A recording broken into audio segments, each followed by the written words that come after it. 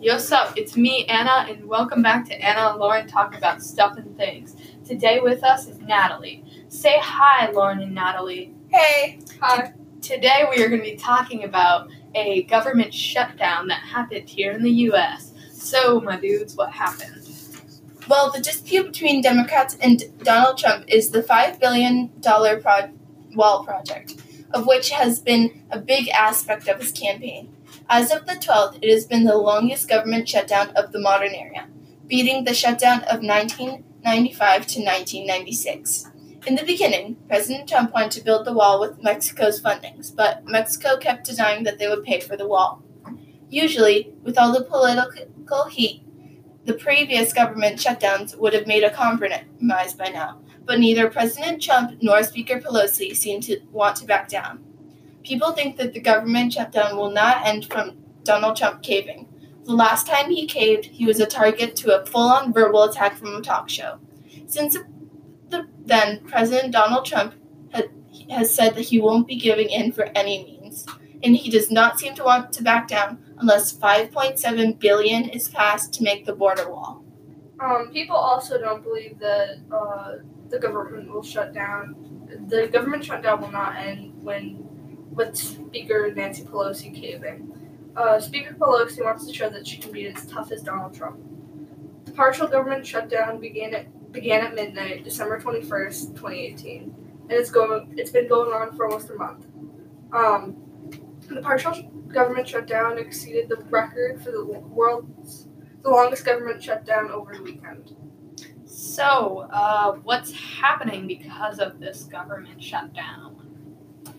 Well, 8,000 federal workers are concerned that they might not be receiving their paychecks.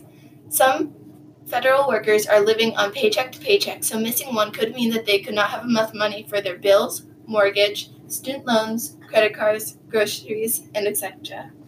There are government employees that have missed their paychecks, but they're still going to work. Some others are just skipping work, though.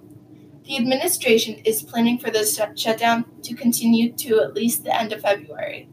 And some people may have emergency funds, but they could run out if the government shutdown goes on for too long.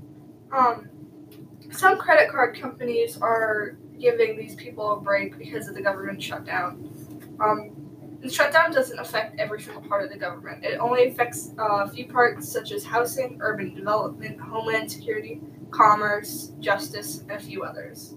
Air traffic controllers are one of the many federal employees continuing to work, even though they are missing paychecks, nervous they may not be able to pay their bills.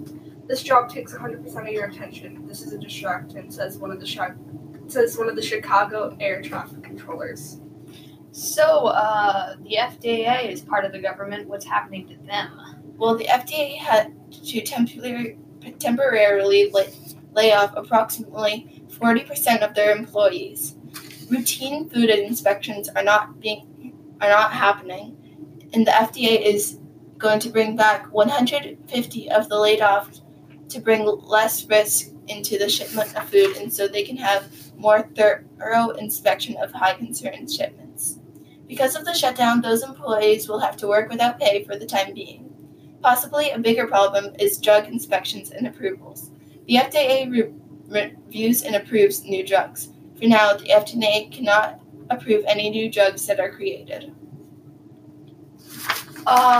So what's going on with the border wall? Well, Democratic leaders met with Donald Trump to discuss the budget for the border wall.